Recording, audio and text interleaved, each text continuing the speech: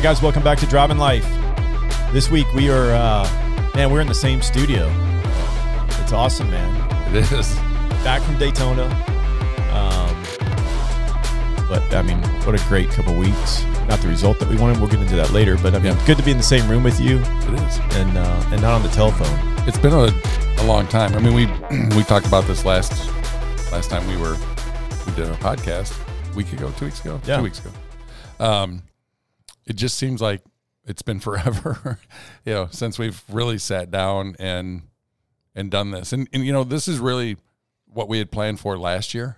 And, pre-COVID, when we started doing this and how it was going to work out and kind of what we had, the vision, for the podcast.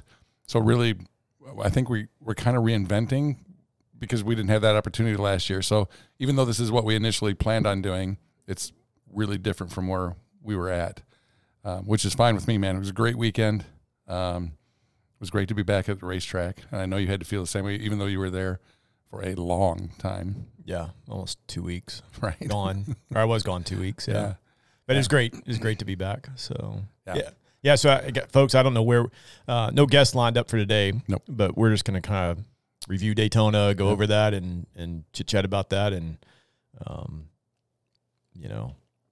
I guess, Tommy, you can ask me anything you want to ask me on that week. But I don't know. I think we'll just, because it was a different format, right? The whole setup was different this year. Normally the Roar is, before the 24 is a couple weeks. Or what, is there 2 weeks or 3 weeks in between? It's almost 2 weeks before. It's like the first full weekend in January. Yeah. And so being this year, the Roar test for IMSA was the week before the race. Yeah. So we were there Friday, Saturday, Sunday, had Monday, I don't say we really had Monday, Tuesday off, but with no on-track activity. Right. And then we went straight Wednesday, the Michelin Pilot Chevys. We had a practice that afternoon to kick off the race week, and then Thursday we were in the Porsche GT3R. So, so from really Wednesday through Sunday, you were in a car a lot. Yeah, and I think that was great. I mean, I enjoyed it. I do like the Roar test, and then a little bit of a break just to kind of regroup. But it was nice. I mean, we've been away from the track in that capacity for a year. Right. At Team TGM, because we basically did this race last year, and then everything happened right before Sebring, and we took it off and just tested. But it was really cool just to be back at the track in the Roar test, and we did that, and we obviously stayed down there. And the first trip in the travel trailer, right? And it worked out good, right? I mean, you had there was really no issues, and so it was really cool. I got back to the trailer, and you were there and stuff, and it was good, man. I was surprised me for sure. I was like, wow, yeah. So that was cool, and I can't think of everybody, friends of the podcast, you got to go see them, Jeremy Sweeney, Chandler Welling, and Chris Bear. We haven't had Chris on yet, but we will. And all those guys, they ran a motorhome, and they came down. They were down in NASCAR 1 and 2, but they could see over in turn 5, which they had a great. You watched the race there. It was really good. I went down there a couple of times to see them, and I can't thank those guys enough. And for everybody's support here from Nashville, got a lot of text messages from everybody pre-race. With us just competing in the Rolex 24 and the Michelin Pilot 4-hour race on Friday. So I just thank everybody that follows the podcast and was supporting us in this effort that we were doing, and for the opportunity that I was finally getting in a really, really competitive car, and we can talk about that, how competitive this car really was. And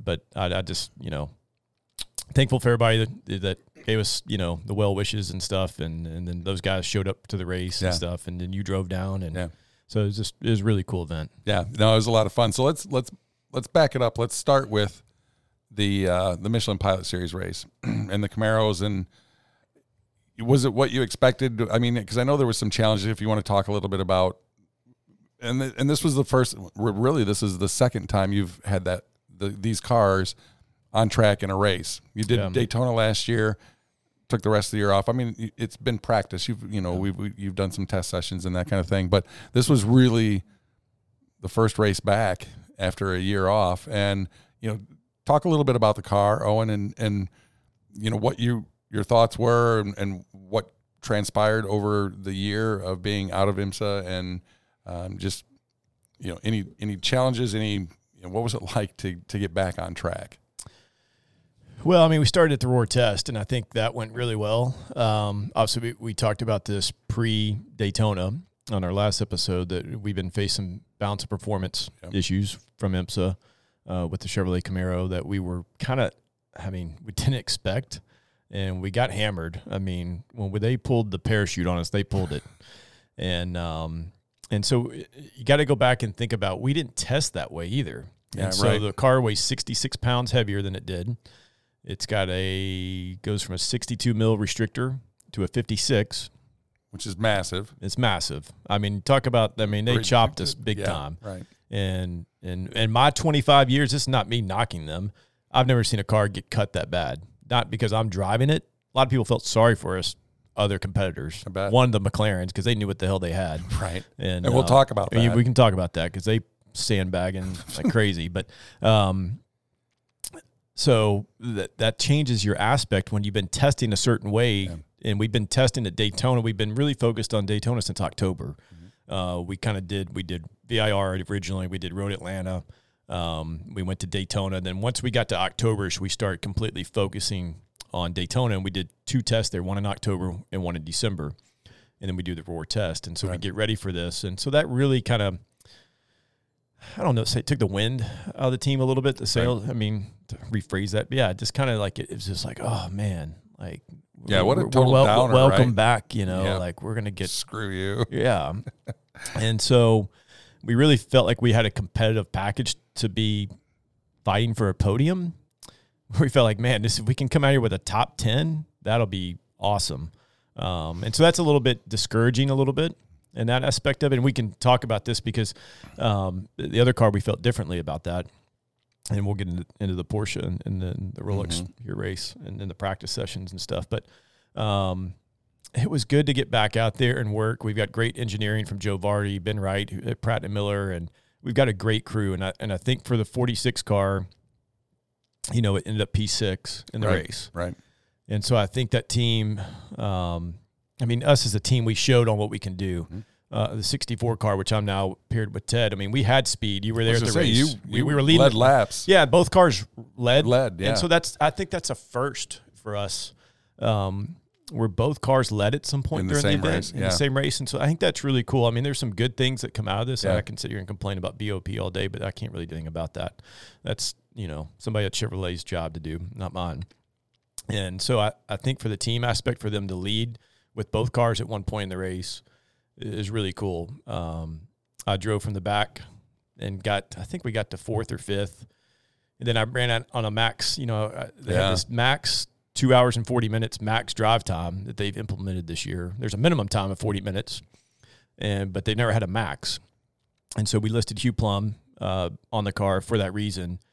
And we came to about an hour 15, hour 20. We had a caution, and we were in great track position, but I didn't want to, I was talking to the guys on the radio that, maybe we should go off sequence here a little bit because we're in this box that we've got to put Hugh in at some point.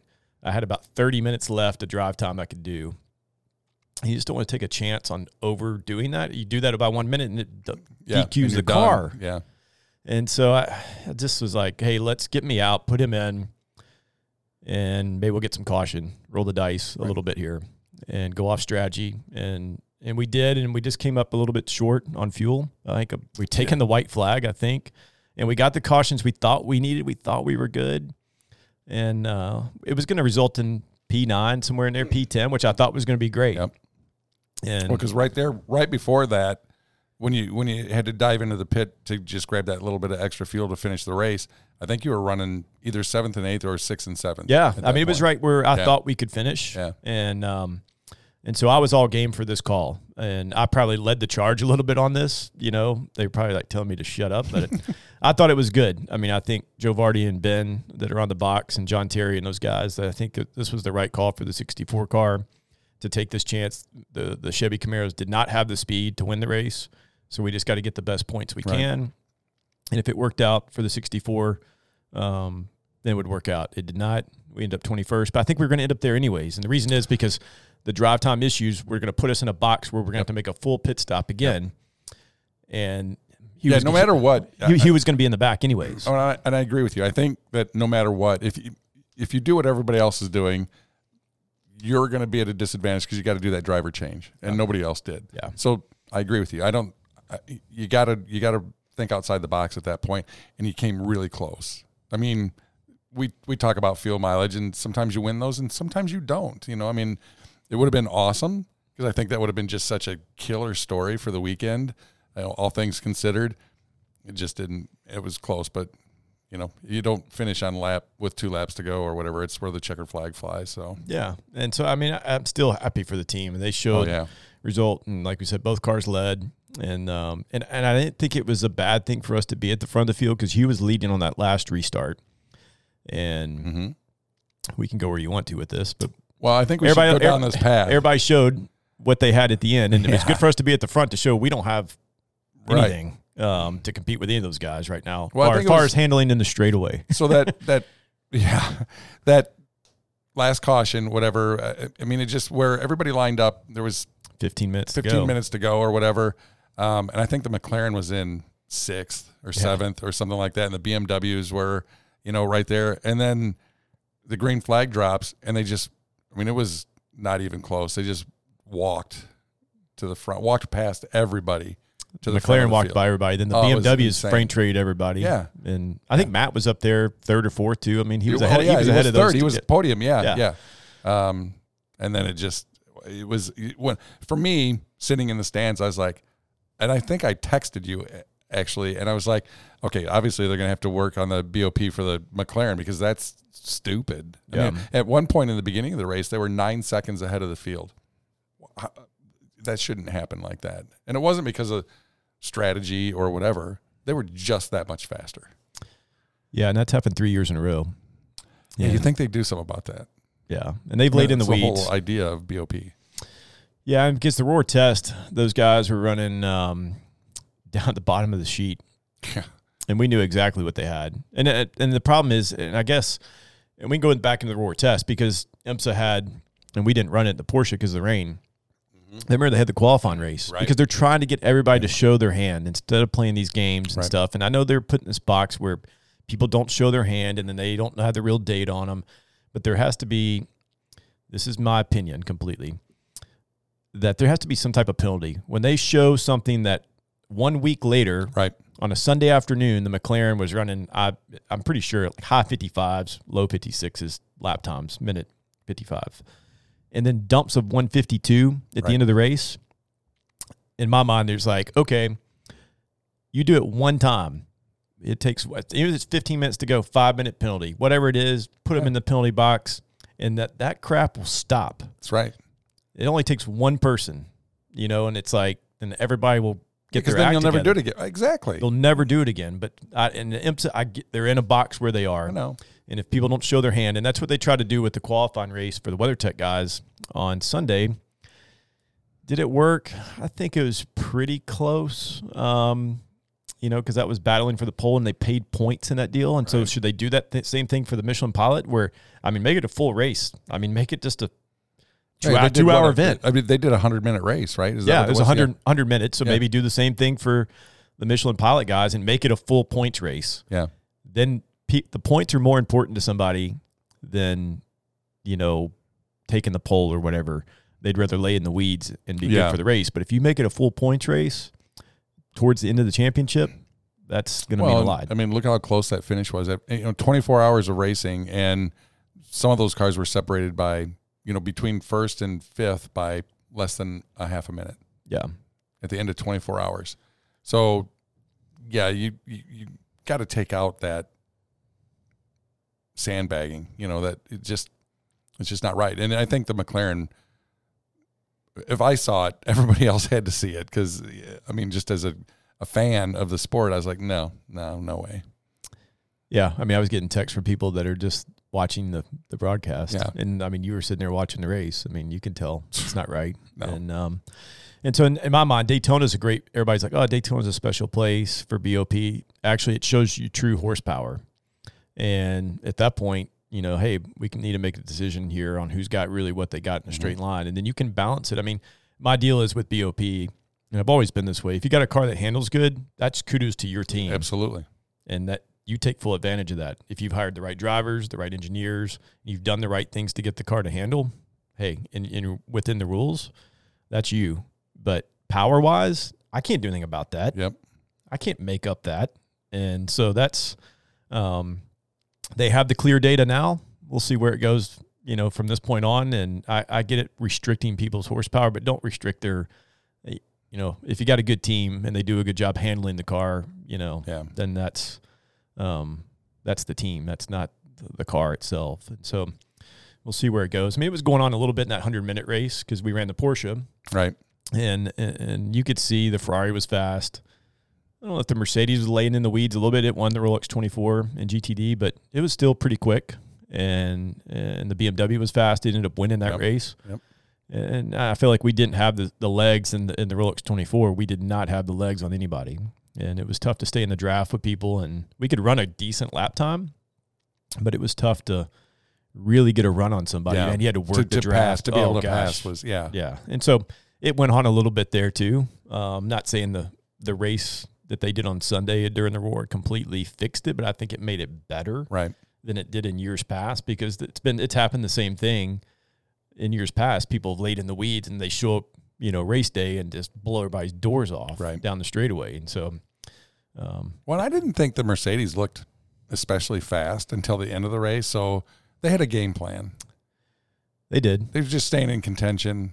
They were until the end, and then unleash the hounds. Because I would have never, if you would have asked me midway through the race, it wouldn't have been Mercedes. That wouldn't have been my choice to win.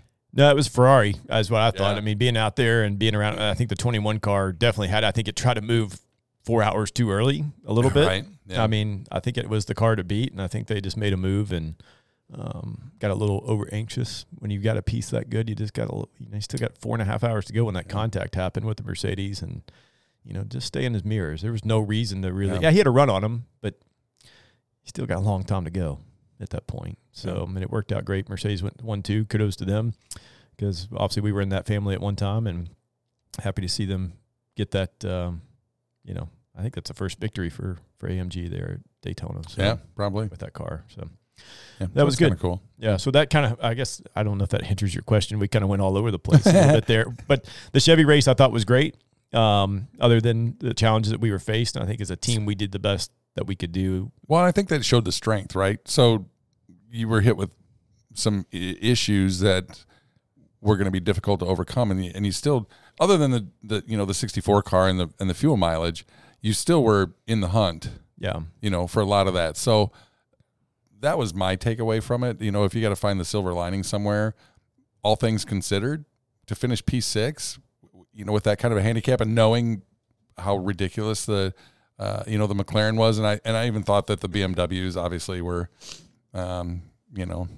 maybe not full throttle for a lot of that, because at the end it was like, okay, is it a temperature difference and the car's just running better because it's cooler or whatever? No. But no.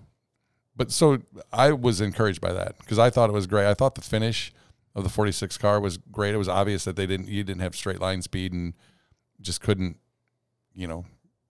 make that gain. Like you said, it was too hard to put yourself into a position to make a pass, because you just didn't have the speed. You can at Daytona. I mean, you can do it in the infield, but then you come out of turn 6 back into NASCAR 1, you're going to get your doors blown off. And yeah, so you work that hard to get by somebody when they just turn around and just drive right back by you. Yeah. And so that you jeopardize the car at that point and hurting the car and saying, hey, I'm going to battle for 4th instead of take a 6th place or something and just get out of there. And that's right. I always look at Daytona.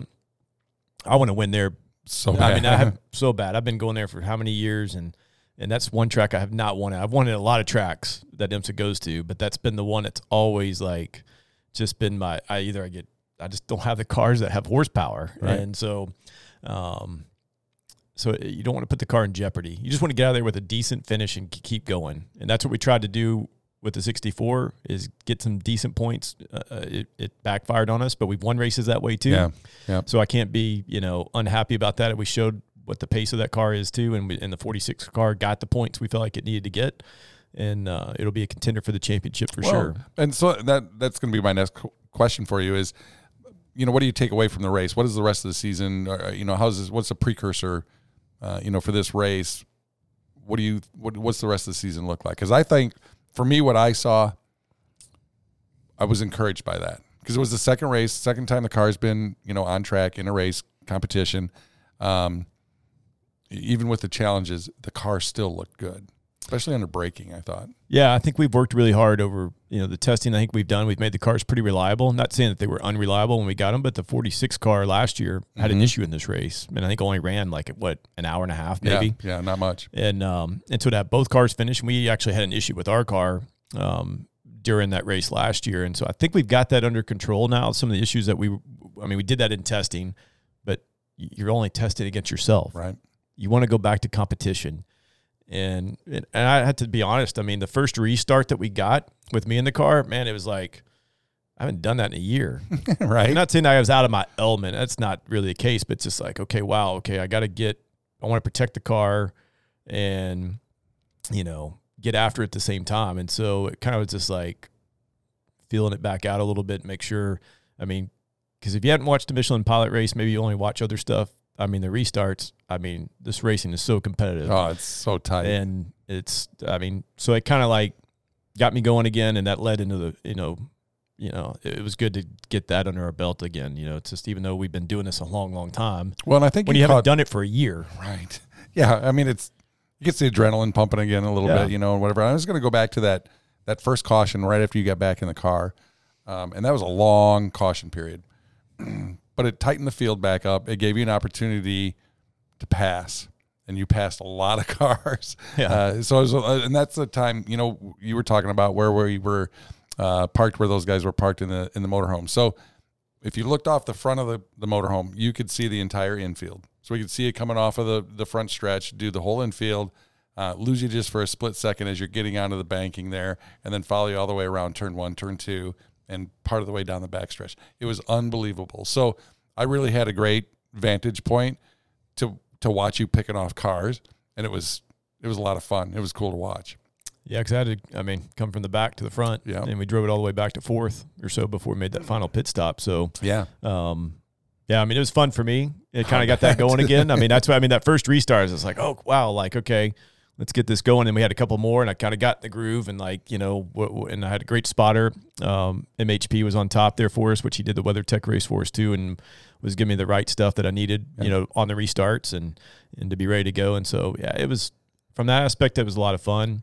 And I think we showed, how well this team is and the organization that it is with the guys it's got around it. And I think moving forward, I think we're going to go do a test at Sebring and get ready for there. Sebring is an awesome place. I've been fortunate enough to win there in years past. And so we did a test there last year, but I think we need to get back there. And I think we're going to do that into this month and do a 2-day test and just try to figure out where we are going to be. Obviously we'd like to see the BOP get a little bit, right, in line. But like I said earlier, nothing I can do about that. And that track's not, obviously Daytona's just so fast because you're on the oval and it's just massive, horsepower and speed. But Sebring should tighten it up a little bit, correct? I hope so. I think this is where it really hurt our car because we're dragging around 66 pounds more. Right. And it really hurt the torque off the car. You can feel it. Because we just did a test in December, so it's pretty fresh, in your memory bank. When you go there, it wasn't like I drove the car last summer and now I'm driving it now. I just did a test there in December, and then you get on the throttle and you're like, wow, okay. Well, I think that's one of the things you said, the switch between Mercedes and Chevy was so much torque. You come out of the corner so much harder. Yeah. And then they just cut the torque. Yeah. And that's one reason we made the switch for Ted too, because we thought this would be a better car for him because of the torque side of it. And now I feel like we're back in this kind of same predicament we were with the Mercedes where it didn't have any torque because the way the turbos and stuff where they were pulling the turbos back on it. But, we'll go back to work hard. And like I said, I can't do anything about that. That's other people that are paid a lot more money than I am to figure that out. And so I can only do what I can do and help Ted where he needs to be. And we'll go to Sebring, and I think we'll have a decent package. We'll see how it all kind of plays out again. But I feel better about it because it does have some long straightaways. Right. But nothing like Daytona. Right. you're in sixth gear for a long time right. at Daytona, pulling, some, just that long straightaways there that you're seeing there. So, but Sebring, I think, will be better because the car is really good under braking. Oh, I'm yeah. happy where we are. We've worked really hard for that to get some things straight there. And, my team, they're so good. And, we're going to be good where we're going to make the car as best we can make it. We can't do anything else about it. Yeah, no, and I agree. And hopefully they'll, even if they don't fix your power issue, as long as they bring everybody else back in line, just make it competitive. Well, because they give us a chance. And I don't even know what car they're benchmarking. They always benchmark a car, and that's where the car they try to get everybody to. And I don't know what that car is this year. It was the Porsche at one point, the GT4 Cayman, and I don't know if it's still the car that they're using to sort of benchmark it. But we'll see where it goes. So that's a little bit of the, I guess, long-winded recap of the that was Friday awesome. 4-hour race. It needed to be long-winded. That was a long weekend. That was a long couple of weeks. Yeah, and then after it's all over, you got to turn right around and drive back. Get the old travel trailer back on the road and head home. I mean, we're kind of jumping around. it's like what I wanted. I was driving back out of there. I left the track on Monday, and I equate this to like I don't know, any big event in your life, like a wedding or like a big birthday party or whatever. It's like all this lead up to it, and it's like you go through it, and it's like, oh, man. It's over. It's over. Yeah. I mean, season just getting started, which is great, but we had such a big weekend on what we were doing for 2 weeks, and it's like, oh, man, like, okay, I only got a couple weeks. I get back in the car. Yeah. But it was kind of like, oh, wow, what am I going to do this week? Because I've been set on a schedule every day for how many weeks now. I'm still trying to recover a little bit because I'd end up driving all the way back on Monday night, and because I had some work done on the trailer while I was down there in Lakeland, so I had to make a little bit of a detour. But then I was on it. I got home about 2:00 in the morning. Yeah. Tuesday morning. So I've been trying to catch up a little bit. I was ready to be home. Well, and plus after, how many hours in the car? 48 hours, whatever. I mean, it was a ridiculous amount of drive time. There's a lot of adrenaline going there, and when that's over, it's like you're just wiped out. So spent. I know. I went to bed at 7:30 last night. I was done, but it was a great event. I mean, a lot of fun, and I was glad that we haven't talked about the big race yet, but it was a great weekend for Ted, and I was so happy to do that for him for sure. Yeah. So let's talk about that. Okay. The Porsche, because that was a completely new, opportunity that you hadn't done before, that Team TGM hadn't done before. You've been in that race before. Yeah, I've been fortunate. The first time I did that race was 1997 in a prototype. And so... Wait, when? The last century? Yeah, last century, yeah. So, and it's been sporadic events for me to be in that race. I think I've only done it 5 times since then. And it's just like I found a home in the Michelin Pilot Series, and that's just where I've been. Right. Opportunities have been there. Right. I didn't have the funding to be over in WeatherTech, and in some cases, there's a lot more guys getting a paycheck from driving in Michelin than there is in WeatherTech. Right. And not saying there's, both series are competitive, the way you look at it. But I thought it was a great venture for us to go do this. This was a bucket list item for Ted. And we picked up the GT3R. We did that first test. I think you and I talked about it in December, I think is right. Right after Thanksgiving. Right. Then we did a shakedown at Palm Beach. And then we did a test there at Daytona before the Roar. And I was, we go from one extreme to the other. We were P1 at one session, and I thought that was really cool. I mean, I got out of the car, and we were top of the board, and to see the smile on Ted's face, that made the whole weekend for me. Yeah. Granted, we didn't finish the race, and we're getting into that, but that made the weekend for me that, hey, he was so happy about that. We ended up P2 in that session. The Lambo bumped us a little bit. But, right at the end. Yeah. But, I mean, just so many things that went on in the weekend I thought was really cool. And that was a special moment, I mean, I guess for me personally, but it's to give that to him and to show that he's got the right guys in his organization, myself and Hugh Plum and Matt and the guys that we interfaced with, with Wright Motorsports. And so I think that was, his smile that he had on his face. And then he hopped in the car next, and to see his name as top of the board, and his daughter did, Christina, who does our logistics. I mean, she took a picture of it and stuff. And so there were so many firsts for us as a team. And I know this was my 6th running of the Rolex 24, but this was the best equipment I've ever been in. And this is not a knock on anybody else I've driven for in the past, but Ted did. I mean, this was the best car I've ever been a part of. And it was fast. It was quick. And Mike Colucci, I got to work with him. And if you're in the racing world, Mike's done 40 of these, and he's won 8 times. Wow. And a guy that I just got to draw off some experience from him too. And John Wright, I used to work for John Wright, and we partnered with John Wright. And so it was just it was a neat thing for me and to be a part of personally for me too, to be back in this race. And I think to be in the right opportunity. Yeah, we had some challenges during the race, but to show the car had speed during practice, that probably, I mean, that was a big checkbox for us as a team to say, hey, we belong over the WeatherTech. We can do this.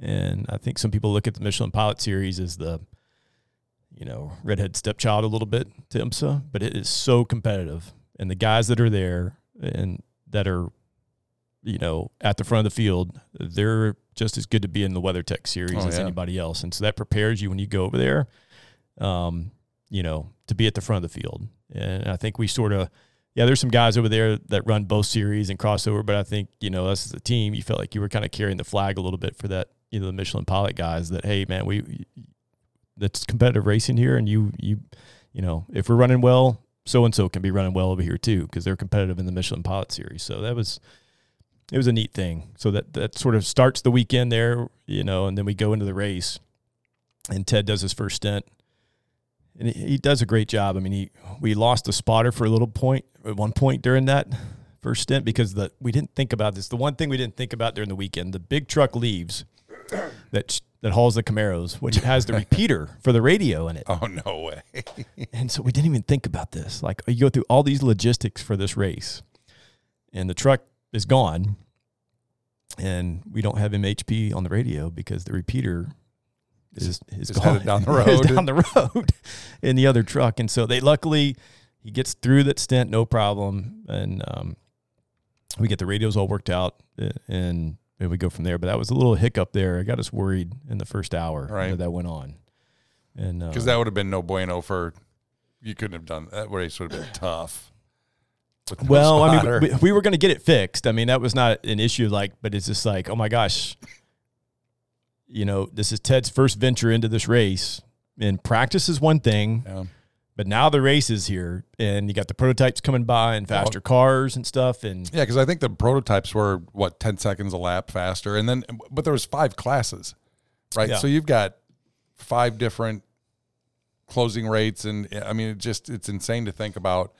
Being in that car and how, without having a spotter, I mean, and that's why I say I don't know that it would be even possible. So, to get him through that first stint, without that, I kudos to Ted because it's insane to watch, the closing rates and how quickly people come up on you and get next to you and, whatever. So, I can't imagine what that's like without a spotter. Yeah. So, because he hasn't been in that situation. And right. So that's one thing that we were worried about. I mean, the car's got a rear view camera by Bosch, which is an awesome system.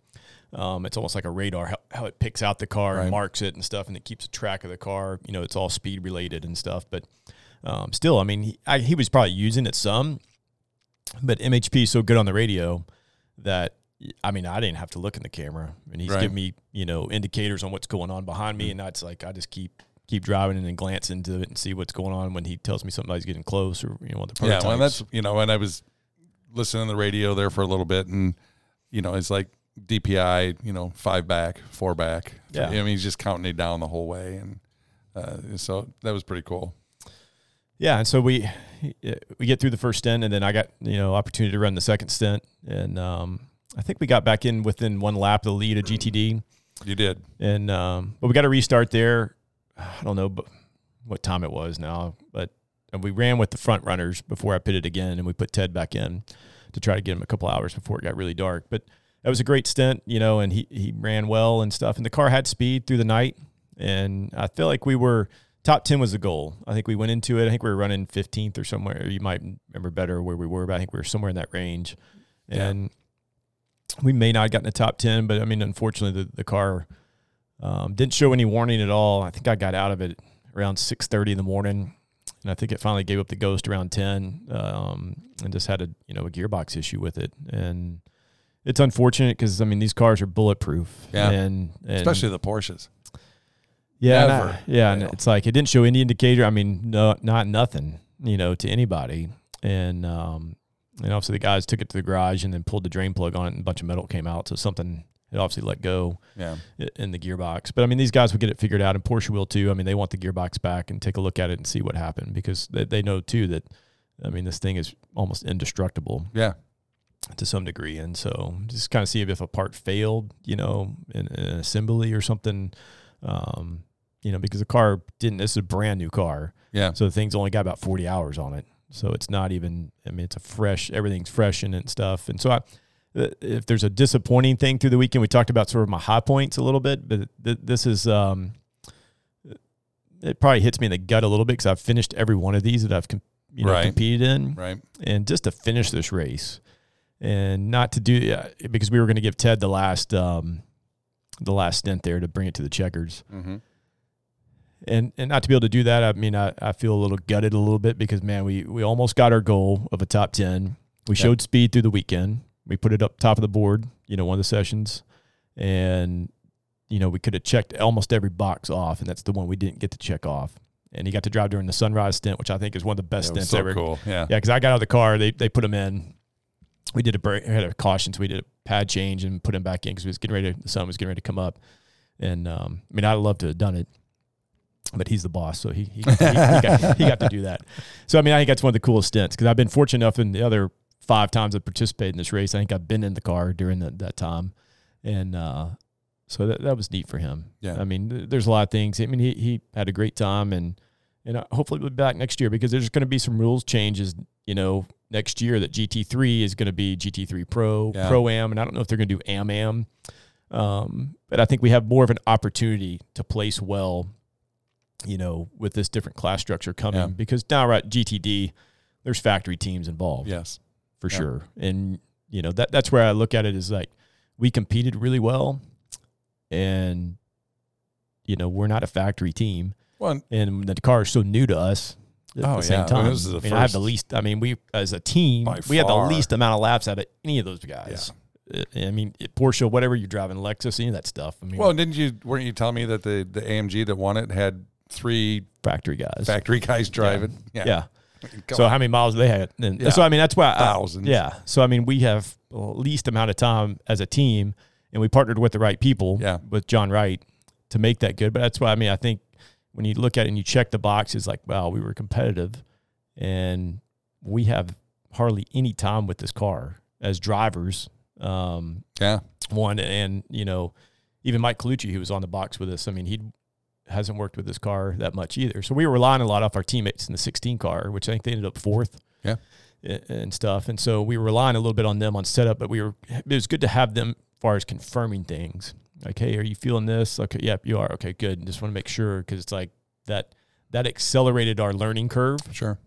And helped us to be able to bounce something off their engineers and their drivers, like, hey, what did you feel about the track? Is this a tendency to what the car does, or is this something else that I'm not that we should be concerned about? Yeah. So it was good, and that's why we partnered with Wright Motorsports in this deal. But, I mean, it's the 24 hours, not the 18 hours of Daytona. Unfortunately, right. Yeah. I'll tell you my highlight of the weekend. Have you seen that picture? Oh, I have not. Okay, so I'm just showing Owen a picture. So we got up on the trailer, on the camper, and we did a selfie. And so it's myself, Owen's wife, and then in the background on the high banking is Owen in the car. Oh, is that me driving? Yeah, during one of the, okay, cool. It was your first stint. It was right when that went in there. So I'll send this to you, but that is one of the coolest things I've ever done. That's cool. That's a great shot. Yeah, you need to post that on the Driving Life. Yeah, I will. Channels there and stuff. And that first stint for me, I mean, I think was really to do that in MHP. We go back to our spotter. He made a great call on one of the restarts, and we talk about the restarts. So I had to kind of get back in that frame of mind in the Michelin Pilot race. Well, I was ready once we got to the WeatherTech race for sure. And he called a great restart because being the slower class, I mean, I was back in like NASCAR 3 when the green was coming out. But he timed it perfectly, telling me kind of what the prototypes were doing. And I was like, I was getting up to speed, and the other guys were kind of brake checking everybody, but I had a full run coming. And I think Andy Lally was with me, and he sent me a text after this stint. And we went to the high side, and man, we came all the way up to the front. And that's why we were running with the top 4 cars at that point. And we just blistered it all the way to the front. And he sent me a text like, dude, that was so much fun. Cause he was a lap down too. We were on the same lap. Yeah. And I was like, yeah, dude, hopefully we can be doing that at the sharp end of the field the next day on Sunday afternoon. But that was fun. We had a good time, and Andy's run, some NASCAR stuff. And obviously he's been in WeatherTech for a while, but I mean, we grew up together racing each other and stuff. So that was a lot of fun. Yeah, that was cool. And if you're not familiar with how it works with these cars, there is it shows your position. Oh, the number panel. LEDs, the number panel on the side of the car. So, when you were doing that and you're out there passing cars, your position didn't change. It hadn't changed. No. And everybody's like, why is this? He's passing cars. Why? I'm like, he's 2 laps down. He's got to pass everybody twice. Yeah. To see that number change. So that was kind of weird, but it was a lot of fun to watch. Like I said, at that point we were sitting there on the camper, so I could see you all the way through that restart and coming through the infield and just picking guys off. It was so cool. Yeah. Well, I mean, and let you talk about this because you've been to this race last year, and now we're in COVID times. I mean, what was the paddock is not open to fans, but what was your take on how well IMSA did, or Daytona International Speedway, on what they did? I mean, for the fans. And I know this was Jeremy and Chandler and Chris's first time there, and I told them it's like wasn't sure what to expect. I didn't want to have their expectations. Hey, this is what it is. And they get there and be like, oh my gosh, I'm not having a good time. And I kind of downplayed it. Yeah. And, but I think they had a great time. But I mean, totally did. Yeah. I mean, from your perspective, I mean, so, not being able to, and for the Michelin Pilot Series race, because I got to the track at like noon or whatever, because it started at 1:45 start. Yeah. And, so I got there, and hold on a second, I got to take a drink of water. Sorry. I got there and we kind of walked around. We sat in the stands, and it was like a ghost town. There was nobody in the stands. Up in the up in the grandstands. Yeah. And then so my wife and my son, they're like, well, we're gonna head over to the infield and just to the fan zone and check it out. I'm like, okay. I said, well, I want to watch a little bit of the race, sitting right here, just check it out as they get started, and then I'll come back over there. Well, I went over to the infield. That was where it was at. Everybody was on the infield. They were, respectful of, the COVID and social distancing and wearing masks and whatnot. But there were a lot of fans over there, and they made some changes in there that I thought were really cool, that were really fan-friendly stuff. They put this giant big screen TV up, and you could sit there and watch that there. And so that part of it was really cool, but not having the access like we did last year. Yeah. And for me, in the years past, literally I just hang out at the trail, in your pits. Yeah. Yeah. And, just that was tough. So I think if that would have been these guys had a great time, Chandler and Jeremy and Chris had a great time, and it would have been over the top if they could have been able to do what I did last year. Yeah. I thought it was good. I think IMSA, they did it the right way. I just pray that we get past this and can go back to and maybe they won't allow quite the access. I don't know. We'll see. But I hope they do, because man, there's nothing beats that when you can just be part of the race, and you get to see, your driver and who you're a fan of in the cars, and just being around it. It's, from a kid that, like me, that grew up just loving racing, but from a fan standpoint, to be in the mix, to be in the middle of all that, it's really cool. It's just a lot of fun. And, so I hate it that they didn't get to experience that, but I think Daytona did a good job. That's good. Yeah. I mean, I felt that way because I went over there to see those guys. Yep. And I was like, okay, there's a lot more people here than I kind of expected to be there. And so, kudos to Daytona and stuff. And I think they'll put a good show on for NASCAR, have the fans there for the NASCAR Speed Weeks, because we kicked off Speed Weeks. And so they're in there, I think, into this week, I think. Mm-hmm. And so, I was a little concerned about it, but it seemed like a lot of fans were there. And I hate that they couldn't come to the paddock, because you know how we are, especially at our team, that, a little kid comes by, we'll stick them in the car, especially on the fan walk, and then the fan walk doesn't take place. So that's different for us. I'm sure some of the crew guys were probably okay with this. Right. with the paddock being, because you've been to the paddock, I mean, you can't even move. Oh, there's people everywhere. Everywhere. I mean, you can't drive your golf cart around. I mean, or the car, like trying to move the car. That's what the crew guys are probably like, thank goodness. Yeah. As a driver, you know, you want people to have access, you know, whatever you need. And I feel like IMSA does a great job with that, where other series you can't get to anybody. I mean, you can walk right up to our trailer, or, you know, up to the car, or ask for us, or ask, you know,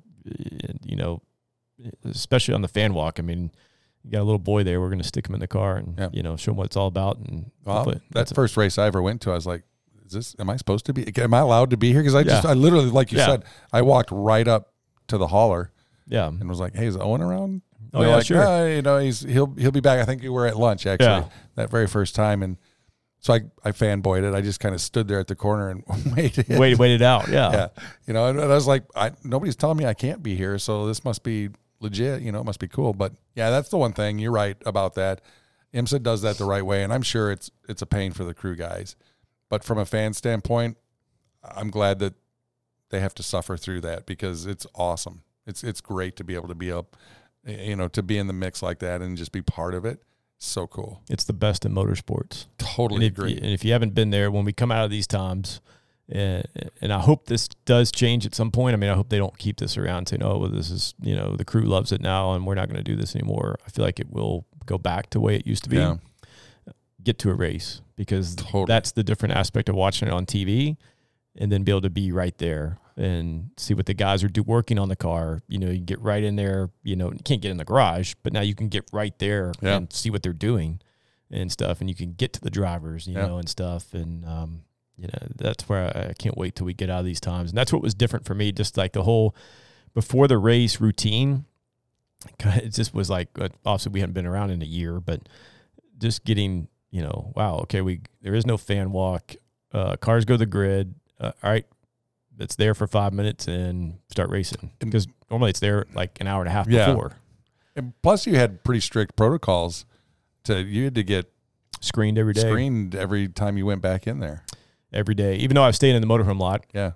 And I was like 50 feet away from the garage, I still had to go through the medical building every day and stuff. And so I thought IMSA did a great thing. I mean, all the crew guys did. I mean, there was a lot of thought put into this on how to, you know, make the bubble. Mm-hmm. But you could still, you know, the fans could not get in, but at least the fans could get up on top of the garages and see the stuff, and the plexiglass that they've got in the garages, because I had some buddies that came for the Roar, and I was able to go talk to them, you know, through that. And I mean, that's just all different, you know, when you could come right to the car. And but I think they did a good job of thinking this out for the crews on how to get everything to flow right. And so, because they got two separate garages where each cars are put in, so they had to, you know, bubble that whole area. Yeah. And they did a good job, and I thought the flow of everything. There was one hiccup they had, I think. It was just the transition events from the Roar to the race weekend. It was just an electronic thing that they had going on, I think, on that first day, on that Monday. But other than that, I think it flowed really great all weekend, and John Doonan and everybody at IMSA did a great job for doing this, and I think led the way for NASCAR coming in there this week, you know, and how they need to do things and stuff. And, you know, even from our motorhome lot, though, I could still, you know, the fans were passing right by us. Some people would sit literally there it was like right behind you. Yeah, it was. Yeah. And I was sitting there out there watching TV one night, and these people like, I was watching the football game with the Bucks or whatever, and like they're like, hey man, like, hey, talking me through the fence, like, hey, what's going on? Can we get an update on the score? Yeah, sure. This is what it is. So, I mean, that's still cool. I mean, you got some interaction with some of the fans. That were walking around, even though you had the fence, you know, between you and stuff. Well, I love that you sent me that tweet. Somebody had taken a picture of the back of the motorhome with Driving Life. You got the big Driving Life logo on the back of it, you know, and whatever. And you're like, hey, check this out. Somebody knows who I am down here. Yeah, and, Brian knew exactly where I was. He's like, I know where you're living for 2 weeks. That's me. That was so cool. Yeah. But I think you nailed it on the head too. You know, when you said earlier that, you know, the competition in, you know, either the WeatherTech series or the Michelin Pilot series is top notch. I mean, it is good racing. The fan interaction is second to none. I mean, IMSA, I think you said it. IMSA has a good thing. They do it right, I think. And even in COVID, they went back to racing. You know, fans weren't allowed, and that's cool. I get that. But they went back to racing. They did what they had to do to keep the the product on the track. Yeah. And now we'll slowly get back to where we were at, and I'm okay with that.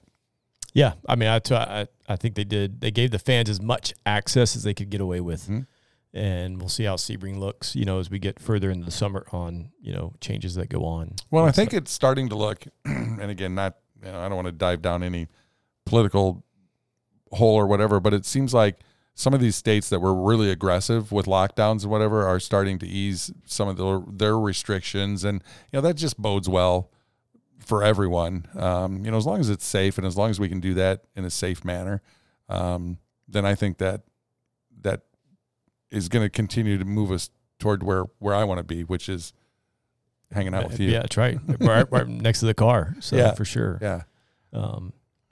So we were just trying to get Jeremy Sweeney on the phone, and he doesn't have time to be with us right now, but just to get a little more kind of insight for somebody that this was his first time going to Daytona, his first time, doing that. And unfortunately, he's not able to jump on with us right now. But we'll get him back on the show and talk about it, and just see what his thoughts were. And again, he didn't get the full immersion experience, unfortunately, but I know they had a good time. I think they did. I mean, I think they're going to book that same spot for next year or get two more. And I'm telling you that I got up on top of that motorhome and I was like, whatever it takes, you got to get this again, because literally you could see the entire infield and then the high bank there, in 1 and 2. It was insane. It was so good. I bet I stood there for 4 hours. And didn't they have the live feed for as the TV feed and the scoring feed and all that stuff? Yep. So it was just basically a show up deal. And it was a great setup for them. It was killer. Yeah, it was cool. No, it was cool having them there. Just we talked about it earlier. Just the support from everybody here in Nashville. Not just those guys, but other people in this area and stuff. People that we've had on the podcast. So really cool thing and stuff, and it meant a lot to me for sure. Yeah, no, it was a lot of fun. I'm looking forward to the rest of the season and being at Sebring. I'm actually going to be in Orlando for a real estate thing. Yeah. So I'm just going to leave a couple days early and rent a car, drive down there, catch the race. It's going to work out beautiful for me. Florida's going to be the place to go. Everything's open down there. I know, totally. Yeah. They're getting all the conventions, all the racing. So. Oh yeah. And that was the other thing too. I'd never driven on the beach before. So we got down there, my wife and I took off and got down on Daytona Beach and drove around for a little while. It was a pretty cool experience. Yeah. That was a lot of fun, man. I had a good time. I'm not a huge fan of Florida, but whatever. The racing's good. I'll go wherever the racing's at. Hey, wherever it's open and they're racing. Yeah. It's good. Good to go. So, yeah, it'll be fun. This will be your first trip to Sebring, I think. Yep. Yeah, so Sebring is a unique animal. Not only the track-wise, but just the fan. It's just unbelievable. Green Park or the zoo over there in the short course. It's like, we'll see what it's like this year, but, it's just crazy over there. People are having fun. It's during spring break. They don't even know. It's like you talk about locally here. We have steeplechase, and they're like, "Oh, there's a horse race going on." We don't even know that. Like, yeah, right. There, it's like they don't know there's race cars. They probably hear them, but that's about it. But that's not why they're there. That's not why they're there. No. So Sebring's a fun place, and I've had some buddies of mine like, "Oh yeah, I used to go to that race." I'm like, I didn't know there. There was a race, but we didn't watch anything. Yeah. they were having too much fun. And I think that's the fun. We used to do a lot of camping back in the day with, Jeff and some of my buddies in NASCAR race and IndyCar races and that kind of thing. And yeah, man, we're big fans. So we always watch the race, but we'd get there on a Thursday night and they don't race till Sunday. So that leaves a lot of time for, having fun. And we did that a lot. No, that does for sure. So Sebring will be a lot of fun. And one thing we didn't get into, obviously we had, because they were going to run this weekend, the Busch Clash on the road course at Daytona. But we had Chase Elliott in the field with Action Express, and we had the 48 car. Yeah. It was a Hendrick sort of Action Express combo. And actually had, obviously, Jimmy Johnson finished at second. Chase, they finished down. I think they had some gearbox issues they were in also. Like 5th or 6th or something like that, I think. Yeah. But I think that whetted, Jimmy's appetite. He'll probably be back more, doing more of this stuff. And Yeah, because that car was running, the fourth, fifth, most of the race. Yeah. They just put themselves in the right position. And actually, I thought they were going to win there for a little bit, but it didn't turn out that way. But it was a great finish for him. I'm happy for him because they basically put that car in there for him. The 48 car with the Ally sponsorship. I mean, because the 48 car was normally Paul Miller, which they run in GTD. Yeah, and so they ran the number one, number this weekend. Yeah. I don't know if they'll switch back or not, or but that's been their number since they've been in WeatherTech. And so Jimmy got a little bit pressed, I guess, to get the 48 number because I think originally, from what I heard, Gary Nelson runs that. If Gary Nelson is a name, he used to be head of NASCAR, which he works for Action Express, and heads that team up. And I think originally they were just going to put him in the 31 car, the Whelen car. Right. And they're like, well, maybe we just put a whole team together, for you. Yeah, I saw a little bit of that interview where he was talking about that. He's like, why not just do another car? Yeah. Yeah, because I think this will be, I know Jimmy's doing IndyCar, and we'll see how this year goes. I mean, he's with a Chip Ganassi, but I think I see his future being in sports cars. Sports cars, yeah, I agree. I think IndyCar is a dream of his, and he's going to fulfill that. I think, what he's doing now, he's doing things that he wants to do. Mm-hmm. I personally haven't talked to him, but I feel that, he'll be back. I think so too, for sure. Not just at the Rolex 24, but I think he'll be back at some point at full capacity during the season and run a full season in DPI.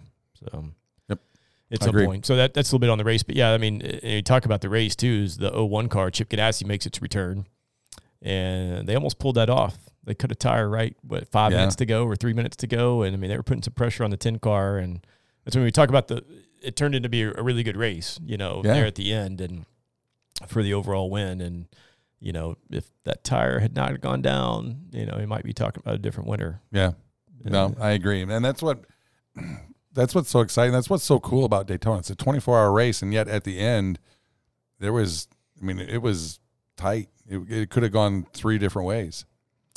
Yeah, and you're not even in our car, you're driving now. It's 24 hours, but it's hour sprint races. Right. 1 hour each. You were driving 110% flat out, no matter where you are in the field. We're 14th, and we're trying to put down the fastest lap so we can put down every lap. Well, and that's what, and they even made that comment on the broadcast that it's like there's no more.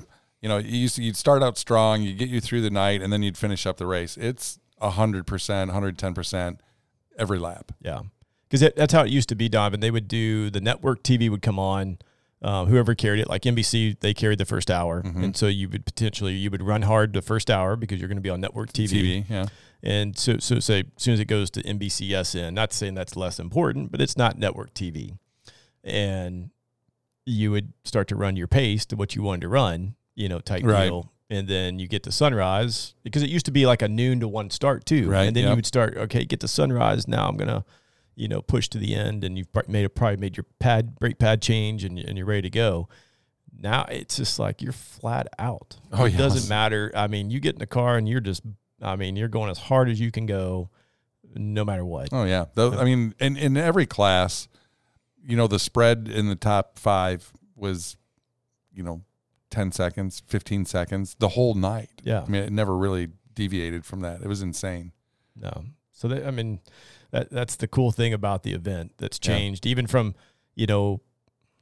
I'd say it's getting more that way because last time I ran was 2012, and not saying we were there with different goals at that time, but it felt like this year. Just like it's got every year it just ramps up more and more. Right. And I can tell a difference from doing it from 12 to now in 21 that it's like it's taken another level. Up a notch. Oh, it's just up a huge notch, and you're just having to push all the time. There is no more. I'm just gonna lay back here and cruise around, drive. Yeah. It's just go. So no, you do that now, and you're gonna be way in the back. You're gonna be way behind. Yeah, way behind because you'll never make that up. So exactly because granted, our cars didn't make it to the.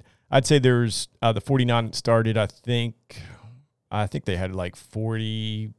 One of the cars finished, so majority of everybody finished. Granted, we were one of those ones that did not, but that shows you how reliable the cars are today. Yeah. So and how tight the competition is because you can't.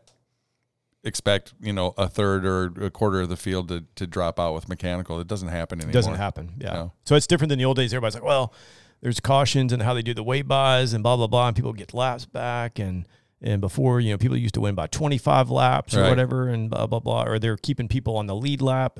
Granted, yeah, there's some waiver rounds, but that's taking advantage of what's there to be able to get laps back and what's open to you to do that.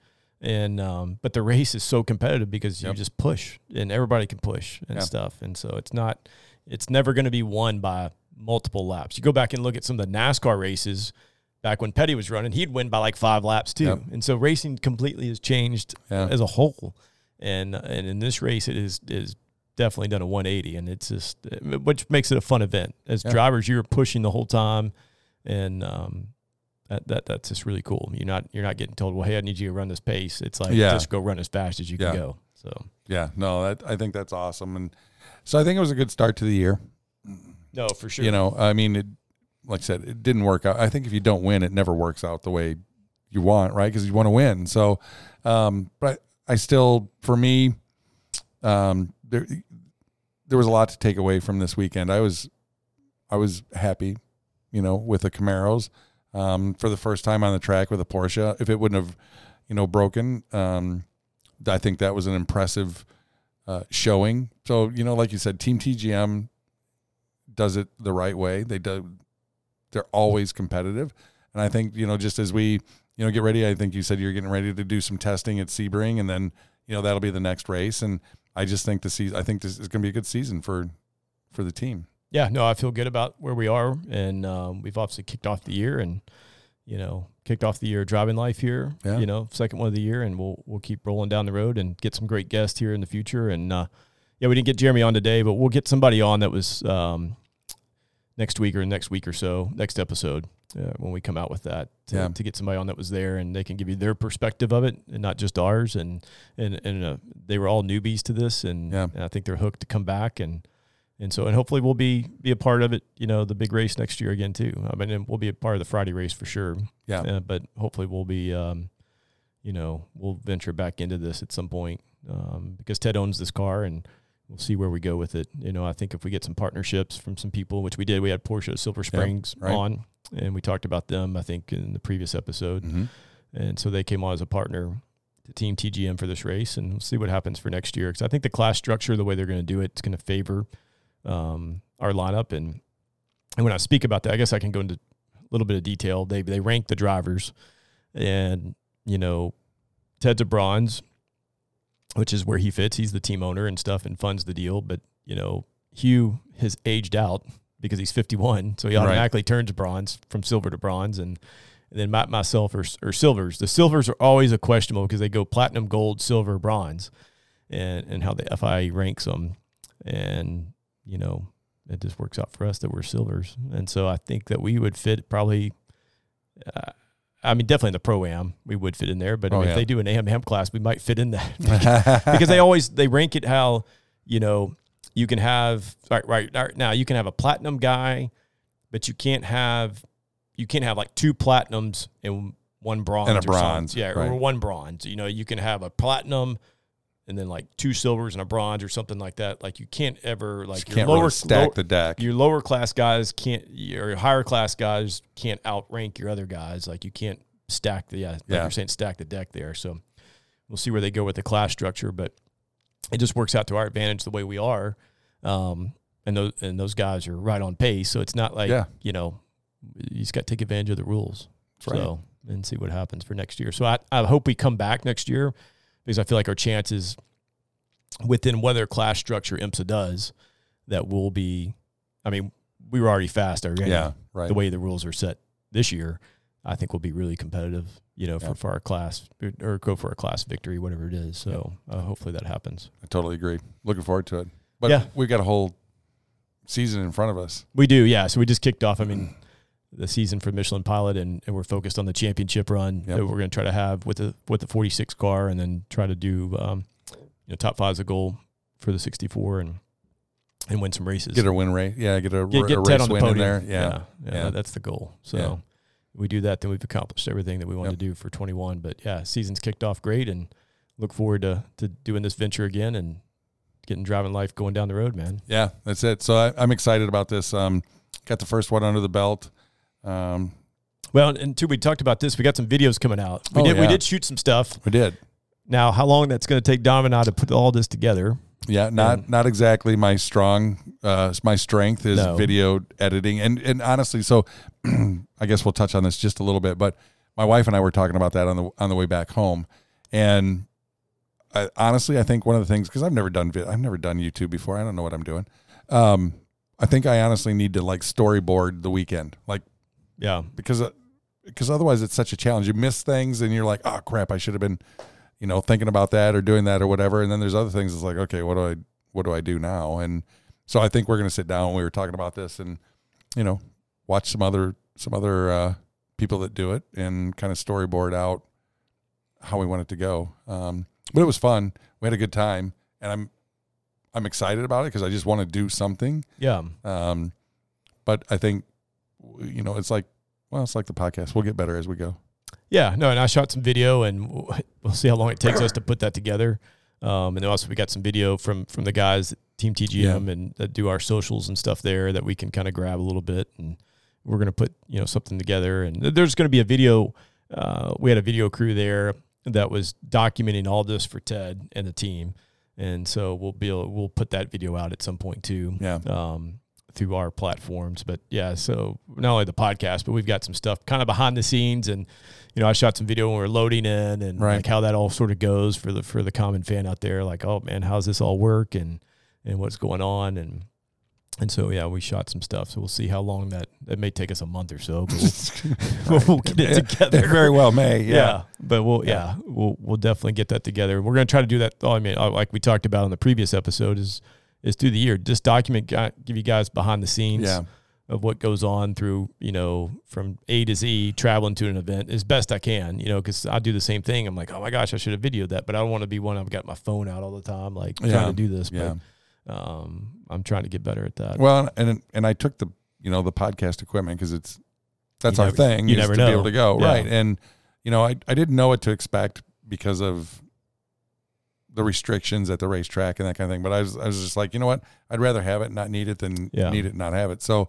I think we'll continue to do that. I'll just bring it with me, and if we can get something lined up, we'll do it. And if not, that's cool too. But yeah, because you got to, because they were not part of the bubble, but you got to talk to the Torque Show guys a little bit down there. I did. I walked over there and introduced myself, and we talked a little, which you've done work with them before. Yeah. So that was kind of cool. So stuff like that.